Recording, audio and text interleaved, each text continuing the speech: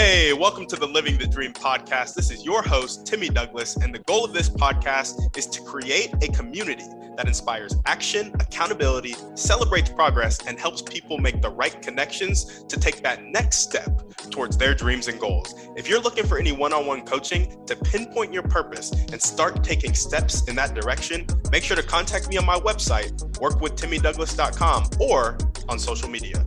On that note, let's get into the show. All right, what's up, guys? Welcome back to another episode of the Living the Dream podcast. Today on the show, we have Janine Hamner-Holman, who is an internationally recognized speaker, author, and expert on conscious leadership, neurobiology, and what it takes to attract and retain world-class talent. Janine, how you doing? Thanks, Timmy. I'm great. How are you? I'm doing well. Thanks for asking. And we like to jump right in. So if you could start with telling us a little bit more about yourself and what you like to do for fun, that'd be great. So I'm going to start with what I like to do for fun. My favorite thing to do for fun is scuba diving. I grew up in the Northeast in Cambridge, Massachusetts, and water has always been my happy place, my source of energy and rejuvenation. I love the sound and the movement. And then I moved out here to Southern California. And part of what I love about the beach here is everybody is at the beach. Like, folks who've never seen the water before and aren't really sure what to do, and the dogs running around, and the women in full saris, and the men jumping into the water in their clothes, and the naked babies, like all the colors, all the shapes. The women in bikinis who, you know, I think, like, really? I'm not sure. I mean, I'm 57 and I'm not rocking a bikini anymore. I'm not sure that's the best look, but they're all there and they're all loving it and in it together. And I love that. So that's my favorite. And scuba diving allows me to get in the ocean, and it's as close. I just said I'm 57. I'm obviously a woman who does not have a problem with her age. I am not going to be an astronaut, and I've had to come to terms with that reality. And it's as close to being an astronaut as I'm ever going to get. When you're really dialed in scuba diving, you are entirely weightless. And so you can get like right up to something and then bend your little finger and just go flying backwards. It's and being able to be in that environment, which is more than half of the planet, and get to explore it. I just love it. It makes me very happy. When I'm not doing that, which is unfortunately most of the time, I don't get to scuba dive. What I do professionally is I am what's called an organizational development consultant. And what that means is that I work inside of organizations where maybe there's some mischief going on. Maybe there's some managers who, like most managers, have never really been trained how to be a manager. And so there can be some mischief, or at the other end, like really toxic stuff that can happen. It may be an organization that has realized that they need to do something authentic around diversity. It may be an organization that is realizing that their employee experience actually matters, and that to have great customer retention, they actually need to worry about their employees more. So anything that is about organizational culture and people's experience working inside of organizations, that's what I do. I love it. I love it. This is a reach for sure. Do you happen to know who John Kello is? John Kello. I don't think I do. Gotcha. edify me. He's an organizational development professional, has his own consulting practice, and he's also a professor at Davidson College, which happens to be where I went to college, and he was my organizational development professor. Awesome. How does he spell his last name? Is it Bellow? No, Kello, Kello. Kello. Kello, like Jello, but with a K. Yes. I love it. And Davidson, like in outside of North Carolina, outside of Charlotte? Yep, outside of Charlotte. Very cool. Part of my family is originally from North Carolina, so I've spent some time in that part of the world. Gotcha. Yeah, I was just curious. Small world. Maybe you guys. Yes, it is a small world.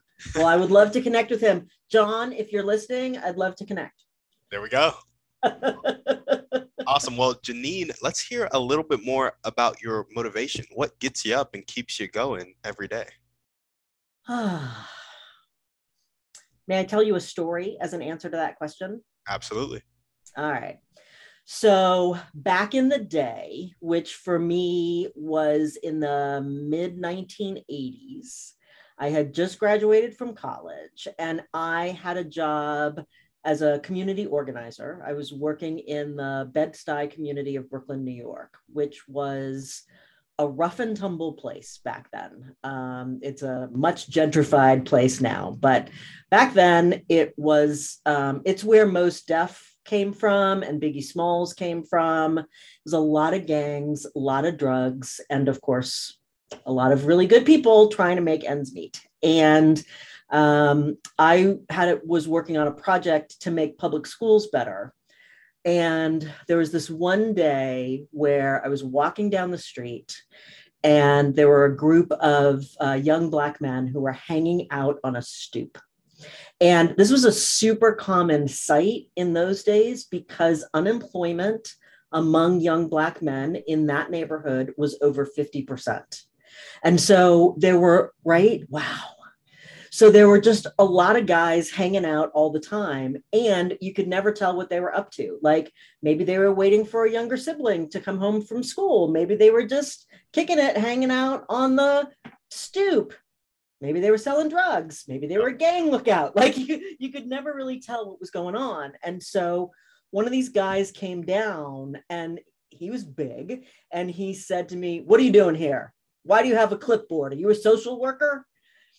And I was like 23. And I said, "No, I'm actually a community organizer and I'm working on making public schools better."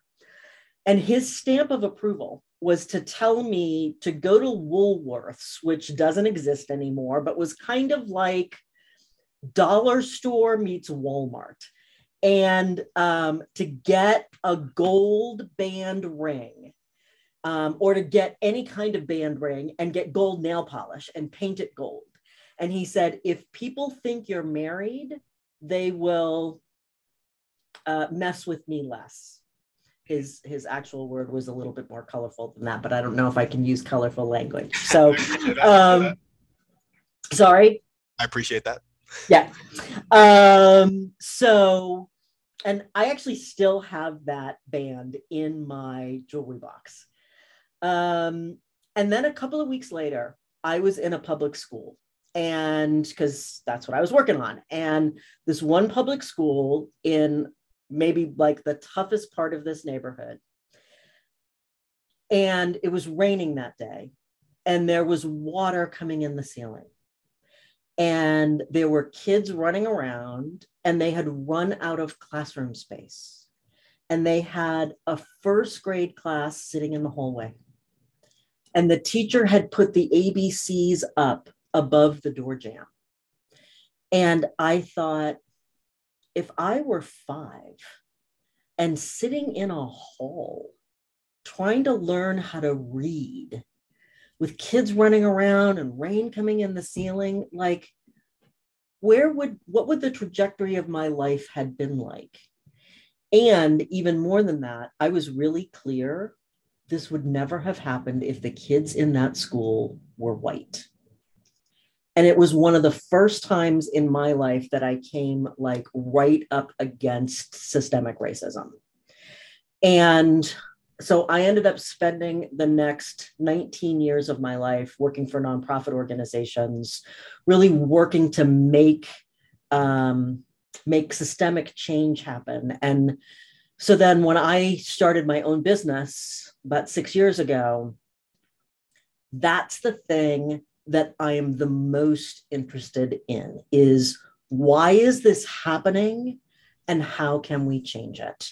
And so when an organization comes to me and they say, we need to do something around diversity, or we have a problem with one or two organizational managers who I don't really know if they're toxic. And if somebody says that, they're toxic. But like they say, I don't really know if they're toxic, but I'm pretty sure that, there's not great stuff going on. Like, okay, great. How is it that like, how long has this been going on? And how is it that it has been allowed to continue? And so like, I have an ability, I wish I knew why, but I have an ability to ask people hard questions and get real answers and then dig even further. And so that's what gets me up every day is that, so my mission, which I will not achieve in my lifetime, but my mission is to have the world of work be one in which everyone can thrive. And to get as close to that as I can possibly get, I've got to deal with things at the root level, and I've got to have as big a microphone and a platform as I can find, which was part of why I was excited to be with you here today, to get to reach as many people as we can. God. Awesome. Well, that is fantastic to hear. And I love your heart for people. I love your heart for, systemic racism, systemic issues, because let's be real, it's not just racism, but yeah, exactly. Systemic issues. And that's one thing that I've noticed coming into the world. I really thought money was like the driving factor. And in part it is, but more so it's like people's attention and being able to get their attention and like, speak in a way that like will move their heart. And if you could move the heart of, everybody who's kind of grassroots right towards the solution, we'll move towards it a lot faster. Yep. And it's actually part of why I love telling stories. You spent at least a little time in the South. I don't know where you're originally from. And it's one of the things that people from, there's a tradition of people from the South who are really good storytellers. And when I was originally being trained as a community organizer, I was trained by the same guy who trained Cesar Chavez. And his name is Fred Ross. And he actually wrote this little like pamphlet called Axioms for Organizers. And I don't even know if you can still get it, but it was filled with all of these brilliant little nuggets. And one of his brilliant sayings is forget the statistics, forget the numbers, tell people the story of what brought you to the cause. Because story is, a little bit about neurobiology. Story is what connects in our brains. Story is what gets us hooked. Story is what moves us into action. It moves our pocketbooks. It moves our time. It's what gets us refocused and reprioritized. And so I love the power of telling stories to motivate people into action. Yeah, absolutely. There's a reason we as a human race have been telling stories for so long. Right? Awesome. Well, I love that. Let's hear a little bit more about any other dreams or goals you have. So we know you want to have the world of work be one in which everyone can thrive. Are there any other kind of visions for your life or company that you want to touch on? Well, I haven't talked about this yet publicly, so this is sort of interesting that I'm choosing to do this.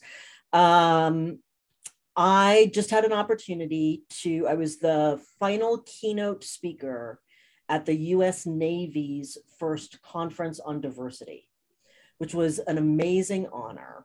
And before that, I had been part of a roundtable of people who are practitioners working on diversity. And I had been toying with the idea before those two experiences, and they both catalyzed me into realizing that I need to create an organization. And I've got a really great group of men and women from different backgrounds and different races and ethnicities and ages who are going to do it with me. And it's going to be a place for practitioners who are doing work around diversity to be able to come together and strategize, look at best practices, be able to talk about things that are really hard. I mean, this work is hard. And if you're part of a privileged group or a group that has access to privilege, it is hard to find your place in this movement. It is hard to sort of fight for your place to stand among people who have always had to fight for their voice and a place to stand. And if you are part of a group of people who have been marginalized, it can bring up lots of hard feelings and hard experiences and times when you were made to feel less than. And so, like, no matter who we are, engaging in work around diversity and all of the other challenges, toxic organizations. And I mean, it's hard. And so to have a place where people can come together and share those stories and be seen and heard and strategize and network and figure out like best practices and workshop stuff together. And people are always coming up with ideas about what if we did this or what if we did that. Like, and so I'm going to create a new organization because I don't have enough to do. And I'm really excited about it. I'm really excited about the possibility and the potential. There are a couple of other organizations who are doing things kind of similar, but nobody's creating this space. So that's my new dream. I love it. So the idea behind this organization is practitioners who are doing work around diversity come together. Is it kind of like a large mastermind for those practitioners to both seek support, bounce ideas off of each other, and execute together? Yep. I love it. I guess my follow-up question is, when you say practitioners, is that just organizational development people? Is it marketers? Like, is it everybody in diversity? So I'm still in the process of creating it. So I'm open to input. Timmy, I'm open to your input. Plus I'm open to the input of your listeners. Y'all can find me. The easiest place is on LinkedIn. And what I'm thinking right now is that it's a membership-based organization. If you're an individual practitioner, it's pretty cheap. If you work for Starbucks, it's significantly more expensive. And it is, I want it to be a big tent. I also want it to be, I want you either to have to be invited or to do an application. I don't want it to be everybody gets to join, even though I want the hurdles. Like there is an organization which I think is doing really good work, and it is all chief diversity officers of Fortune 200 and bigger companies. Like, that's fine, but I couldn't join as somebody who's doing work with lots of different companies. And many companies are not Fortune 200 companies. Most companies are not Fortune 200 companies. And I think that that's really where a lot of the interesting work and trying out new things is happening, is in the smaller companies. And so I also want non-governmental organizations and nonprofits and agencies, and if there's elected officials who really want to get in the trenches around it, I want it to be broad, and I also really want it to be a safe place. So it was one of the things that was really amazing about, so my friend Rodney Flowers, who works for a part of the Navy called Naval X, which I didn't even know existed. And their mission is really to help the Navy be the very best that it can. And they're very focused on organizational culture. I didn't even know that Navy had such a thing. And that was the part of the Navy that organized this. So my buddy Rodney organized this summit, and he's actually going to be one of the people who's participating, I hope, in the formation of this new organization with me. And I just totally lost my chain of thought. You gotta love it. Talking about what the organization was going to be, who was going to be included in it, and then you went to the Navy story. I don't know quite where you were going with it. Ringing any bells? Oh, damn. I don't know. Fudge. I don't. In any event, I think it's going to be a really cool organization. And I'm very open to, who gets to participate, how it gets to be structured. So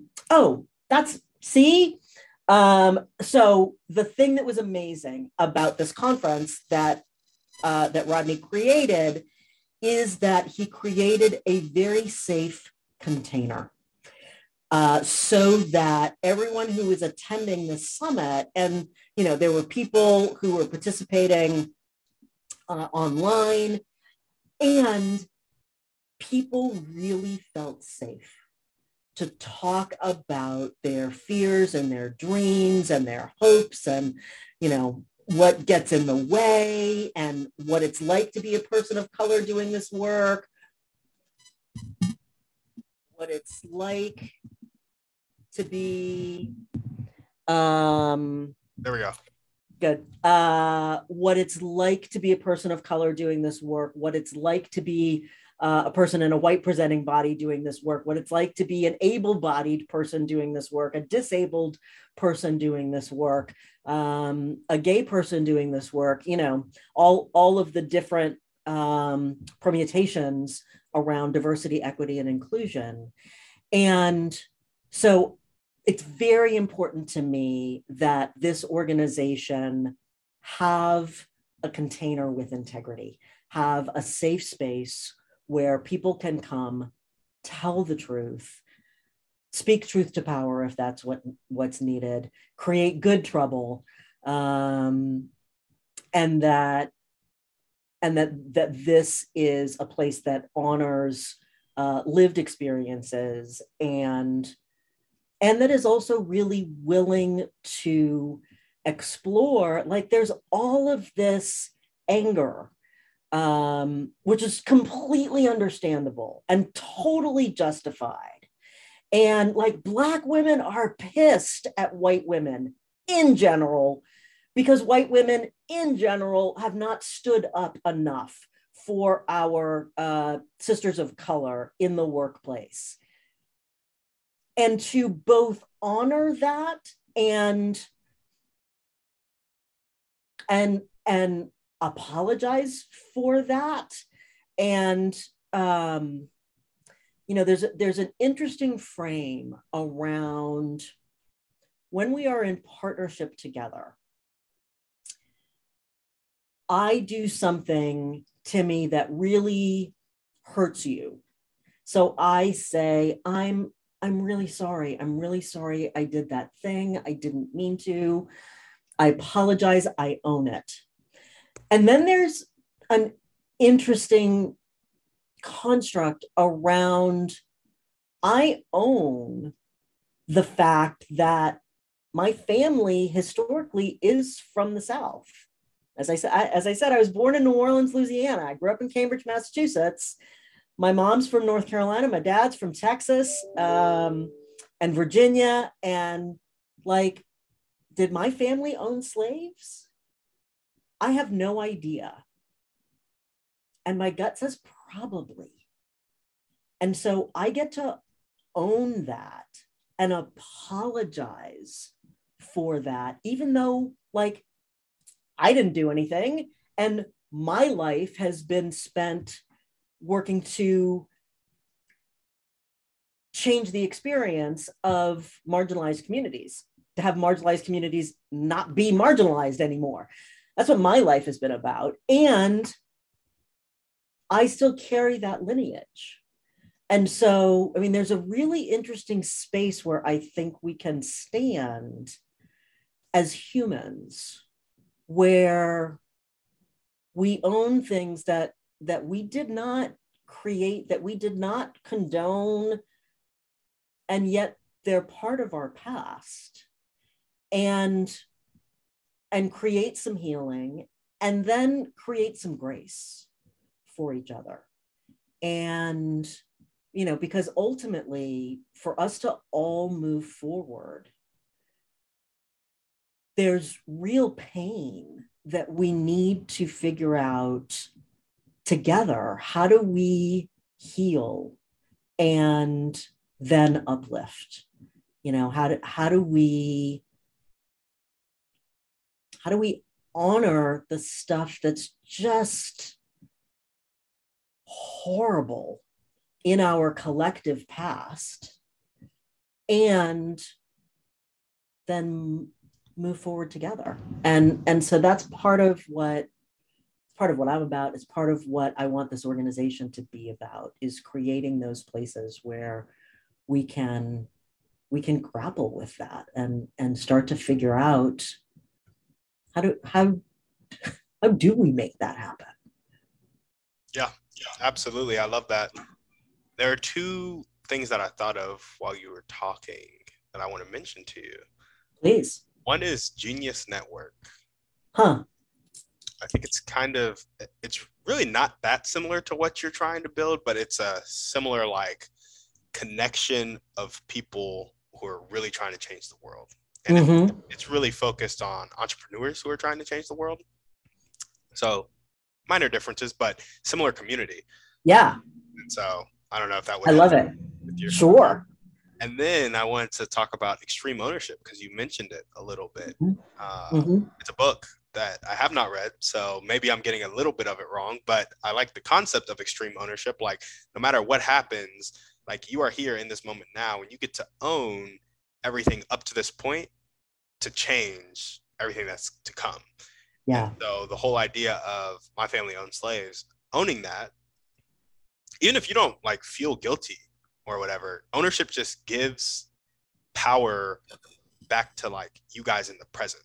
And right. So you can own everything that is going on with you and everything that has gone on with you. It's easier to take that step forward because you feel empowered to do so. Right. Versus, right. This is something I can't change. So. So, you know, the possibility that my family owned slaves, I don't know, but, you know, there's all these records that say that we were farmers in the 17 and 1800s in Virginia. That to me means probably we owned slaves. And, you know, maybe we were sharecroppers. I don't know. But the possibility of it lives for me like something to be ashamed of. And everywhere where we have shame, we have no power. And so I love what you're pointing to, that by owning it, by giving it words, by saying, yes, this is possible, And I own that. And for everyone who was hurt by anything that anyone in my family did, generations before I was born, I am sorry. I am sorry for any pain, any mistreatment, any belittling, any, and you could just keep going down that road of looking for what might be there for me to own, for me to claim, and then for me to release. Because, all of the places that we feel shame about, we can't also at the same time have power about them. And so, that's one of my many reasons for getting clear that I feel called to start this organization, is because I feel like there has to be that place for these conversations, this work to happen among practitioners, so that then we can go do this work with our organizations, with our companies, with our clients, with our whoever. Yeah, absolutely. I love that. Well, awesome. Are there any other dreams or goals that you want to chat about? Well, I really want to, back to scuba diving, I really want to dive the Great Barrier Reef. And I really want to go to the Maldives. I'm afraid that the Maldives are actually going to go away. It is one of the places in danger because of global climate change. And it may be, they may literally go away. They may be underwater in my lifetime. And I'm 57, my lifetime is not that much longer anymore, which is sort of terrifying and wacky to think about, because I still feel like I'm in my 20s. And so, there are these places that I want to see. And one of the many reasons that I decided to also become a keynote speaker is because it does give me an opportunity to get to some really neat places on this big planet. And so that's a different kind of dream. Absolutely. There we go. I love it. Well, if there were one or two people that you can meet right now, and this could be a specific person or a type of person, and they would really help you take the next step towards making the world of work be one in which everyone can thrive, or creating your organization, who would they be, and how would they help you? So, I'm going to go, so back to John Kello. If you're out there, please connect with me. I would love to connect with him. And then it's going to be like types of people. It's going to be, if there are organizations and organizational leaders, and I want to take a half a second, a little more than that, to distinguish an organizational leader, what I mean when I say organizational leader. So I was talking the other day with a hospital CEO, and he was talking about walking his hospital, and he ran into two gentlemen whose job was to clean the floor. And he said to one of them, "So what do you do?" And he said, "I clean the floor."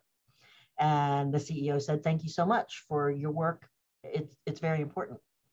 And then he came across the other gentleman and said, "What do you do?" And he said, "My job is to have the floors shine so that my patients heal faster." That gentleman is an organizational leader. And so it does not matter to me what your job title is, what your position is, how much you get paid. Leadership is a choice. Leadership is I am stepping into, I am stepping up to, I am owning my power, I am taking my place as a leader.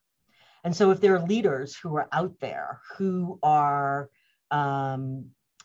practitioners in the world of diversity, and you want to engage with me around this, I would love to do that.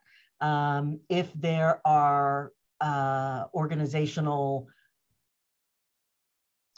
CEOs who are out there who are listening and like, I think I might have some stuff going on in my organization. This might be a good time to explore it. And let me tell you, with the Great Recession, the struggle and I was going to say the war for talent, especially with what's happening right now in the world. I'm going to stay away from that phrase. But the challenge in finding the right people to join organizations right now, and the challenge in keeping the best people in organizations right now. The key to that has nothing to do with salary, and it has nothing to do with benefits. It's all about employee experience. It is all about people feeling like the gentleman whose job is to make the floors shine so that his patients heal faster. It is helping your people understand what the mission is of your organization, how it's making the world a better place, and how their role connects to what it is that you're up to.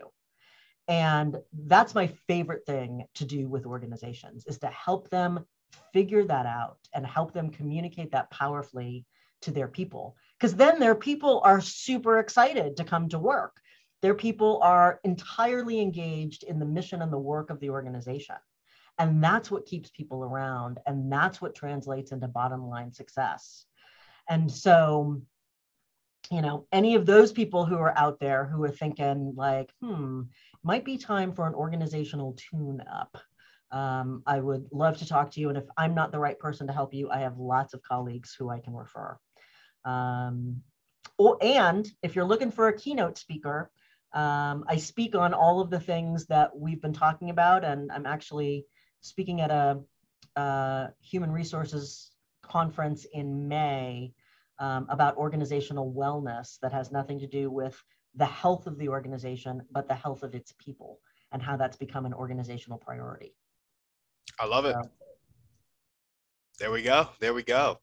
Well, we're running a bit short on time, so I'm going to skip a couple questions and go right down to the action step. What is one action step that you can take right now or continue to take if you're already doing it to meet those people? So the things that I do is I'm super active on LinkedIn. And I also have a podcast called The Cost of Not Paying Attention. And in that podcast, I'm talking about all of the things that we're not paying attention to in the world of work. I also, if you are watching us as opposed to just listening to us, you'll notice a bookcase behind me. I'm a huge fan of professional development and personal development and the connection between those two things, and how some organizations are really good at helping you figure out what's the next thing you need to learn to be great at your job. Many organizations aren't great at that. Very few organizations are really good at what's the next thing you need to master to be a great human. And so I am on a lifelong quest around that. And I really love, for my listening audience, for my podcast, having the opportunity to challenge people to read things that are a little outside their comfort zone, or that are about something that they don't know anything about, or written by somebody who has a very different background from them. So I would certainly encourage your listeners to take on some of those things. And definitely, please reach out to me on LinkedIn. I'd love to connect. Okay, well, now we have to backtrack a little bit because I skipped this question, but I have to ask it now. What is your favorite book, movie, or podcast? Pick one. That is a super hard question. I have lots of favorites. Maybe the book you recommend or gift the most. The book that I have been recommending and gifting the most recently is Adam Grant's Think Again. So Adam Grant is an organizational psychologist. And the book Think Again is really about why humans are so reticent to rethink our thinking about things, and how we can encourage our brains to be willing to rethink something, and then what the opportunities are on the other side of that. So I love the way he looks at the world. I also adore anything by Brene Brown. Gotcha. There we go. I'm gonna have to read that book by Adam Grant, because I'm really big on. I feel like there's I like to explain life in simple terms, because I'm a simple guy. Mm-hmm. And I don't buy that for a hot minute. But go ahead. I like to look at, when I'm doing self-development, personal development. Yeah. I'm like, I have my beliefs, I have my thoughts, I have my feelings, I have my actions, and then I have my results. And it's all kind of a continuum. Like, beliefs fuel my thoughts, which fuel my feelings, which fuel my actions, which fuel my results. And I really like focusing on changing thoughts and actions, because they're very tangible. Like, I can very much do this action, think this thought, and then you do feel differently, and do that consistently, you believe different things. Yeah. So I Think Again is an intriguing book. I'm adding it to the list. Awesome. I highly recommend it. There we go. Well, I have one last question for you before we sign off. Bring it. So you know how there are people on the planet who have a really fixed mindset? They're not willing to accept help. They're not willing to accept change. Sometimes they'll live their whole life like that, and sometimes they'll die like that, unfortunately. Other times, they'll make that switch in their life to more of a growth mindset, willing to accept help and willing to accept change. In your opinion, what is the catalyst that causes that change? That is a brilliant question, and I love it. I would posit that there's probably not one thing, and that the catalyst is something outside of our comfort zone. Whether it is, I have a friend whose name is Tim, who has a great talk where he's talking about living life outside of our comfort zone. And he has a line, which is, how many peak experiences have you ever had inside your comfort zone? And I would posit that the answer to that question for everybody is 0. We don't grow. We don't learn. We don't manifest new things when we are, living at 72 degrees and sunny. Things need to get a little uncomfortable. And, sometimes it is something like meeting somebody new.